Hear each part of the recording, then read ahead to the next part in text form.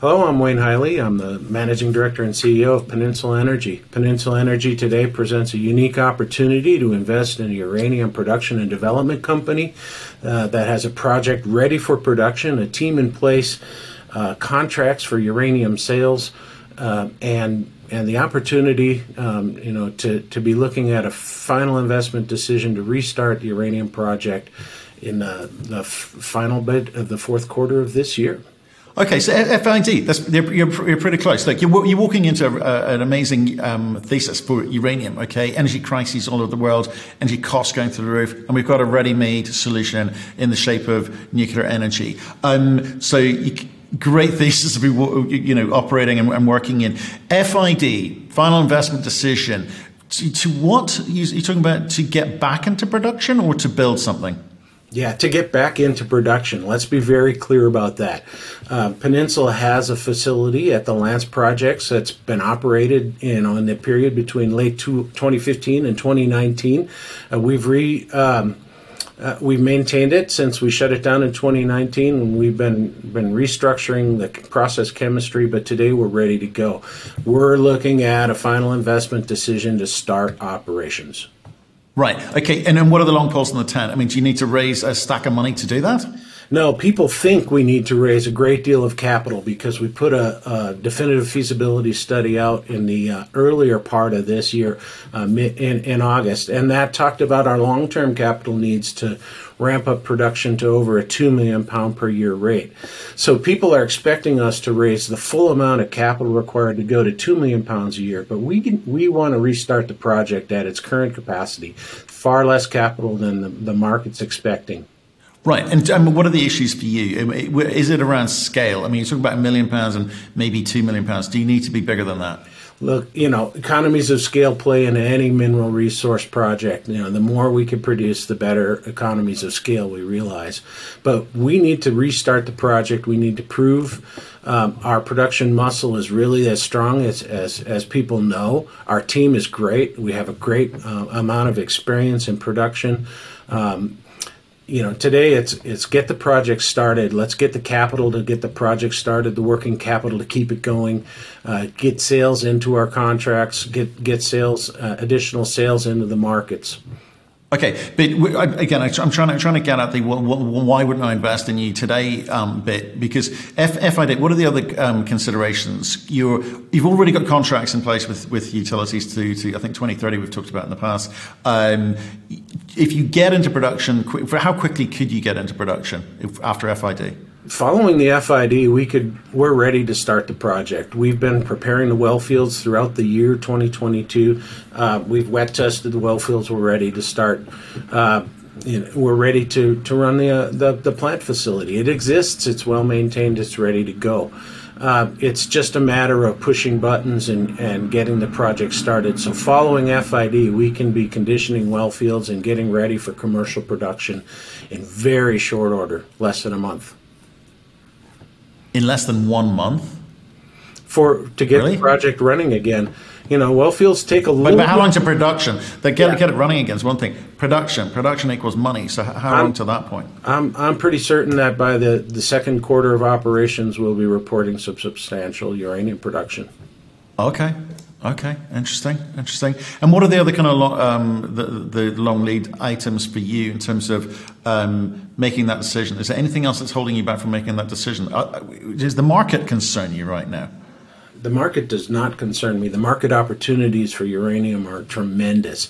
The U.S. government looking at funding lots of domestic production initiatives. We have the U.S. Utilities looking for diversity of supply.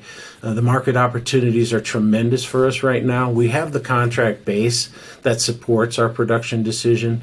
This is really easy for us right now. The long poles in the tent is the stuff we've worked on throughout the course of 2022. We've tried to take away the risks and make this an easy decision. Right, and you're an Aussie company with an asset in the US, Wyoming. How is the kind of share register looking in terms of getting US investors on board? Because they seem to move the needle for a lot of companies. Yeah, in the last couple of years, we've been continuously growing our U.S. presence. We have a probably 20 to 25% of our share registry now is North American. And that means shares are migrating from the hands of Australians to U.S. investors. We're focused on the U.S. investor market. I think that our U.S. peers, our U.S. traded peers, realize a premium compared to the valuations that Peninsula realizes today, and there's a lot of opportunity for us in the coming months and years to enhance our North American presence. Okay, so why don't I just invest in some of those North American potential operators or developers as they are now instead of you? Well, if you're looking for a company that's undervalued relative to their peers, you're going to invest in Peninsula. If you're looking for a company that's ready for production, you're going to invest in Peninsula. If you're looking for a company that has contracts that are going to support ongoing production into the next decade, you're going to invest in Peninsula. We have all those pieces in place now.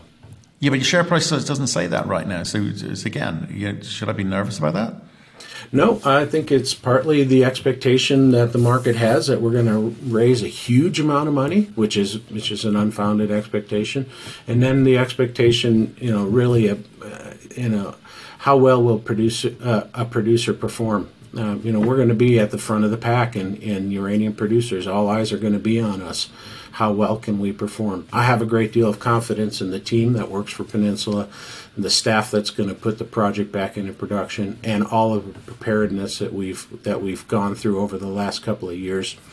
Investors need to find that confidence. Right. Okay. I guess given the recency of the DFS, you're kind of confident around the cost environment. There's no concerns there for you. But what concerns do you have looking ahead at the uranium space and how you insert yourself into the U.S. ecosystem? Lots of money swooshing around. Are you expecting to get some of that, or really is it a case of get your head down and actually get into production and see what happens? I think the demand for uranium is going to far outstrip the supply. The concern for me is how quickly can we ramp this project up and meet the greater demand of the markets. And how do we fund the enhanced production capacity of the Lance project with its 50+ million pounds of uranium resources? And where do we diversify? Where do we bring on additional uranium production opportunities? Well, there you go. There's the next thing, which is we're seeing a lot of M&A in the space. Lots of companies not necessarily wanting to talk about production, but wanting to talk about pounds in the ground, kind of blast from the past, where they're building up portfolios of potential mines. Have you been sort of distracted by solving technical issues and other things? Are you going to now look at other projects, other investment opportunities, whether it be inside your portfolio or outside? Yeah, definitely. While we've focused really strongly on our Lance projects over the last several years, we haven't ignored the other opportunities. Both in the way of organic growth. Our team is experienced in uranium production in the United States for many decades and has a depth of knowledge that very few teams have on projects and project opportunities. So we've been looking at in-house opportunities to build our portfolio, and we've been looking out, as to other ways to grow the company. Because we spoke to another a very new entrant into the uranium space. In a way, he's been picking up and staking land in Wyoming as well recently, and it seems to be there will be lots of new companies coming along. So you're going to have to come up with ways to kind of stand out and also stay ahead. So what does that look like in terms of your to-do list for 2023? I think you know what I'm talking about. Look, if I was to put my money down on a company that knows the U.S. uranium space, I'd start with Peninsula. Because of the team and the experience of the team. We know what projects, present really good opportunities, and we know what projects are less than a good opportunity. We don't have to spend our money on stuff that really is not very prospective. Yes, 2023 is going to have a new complexion to it as we ramp up production, which is my expectation for the company in 2023. We're going to be looking at our growth opportunities as well.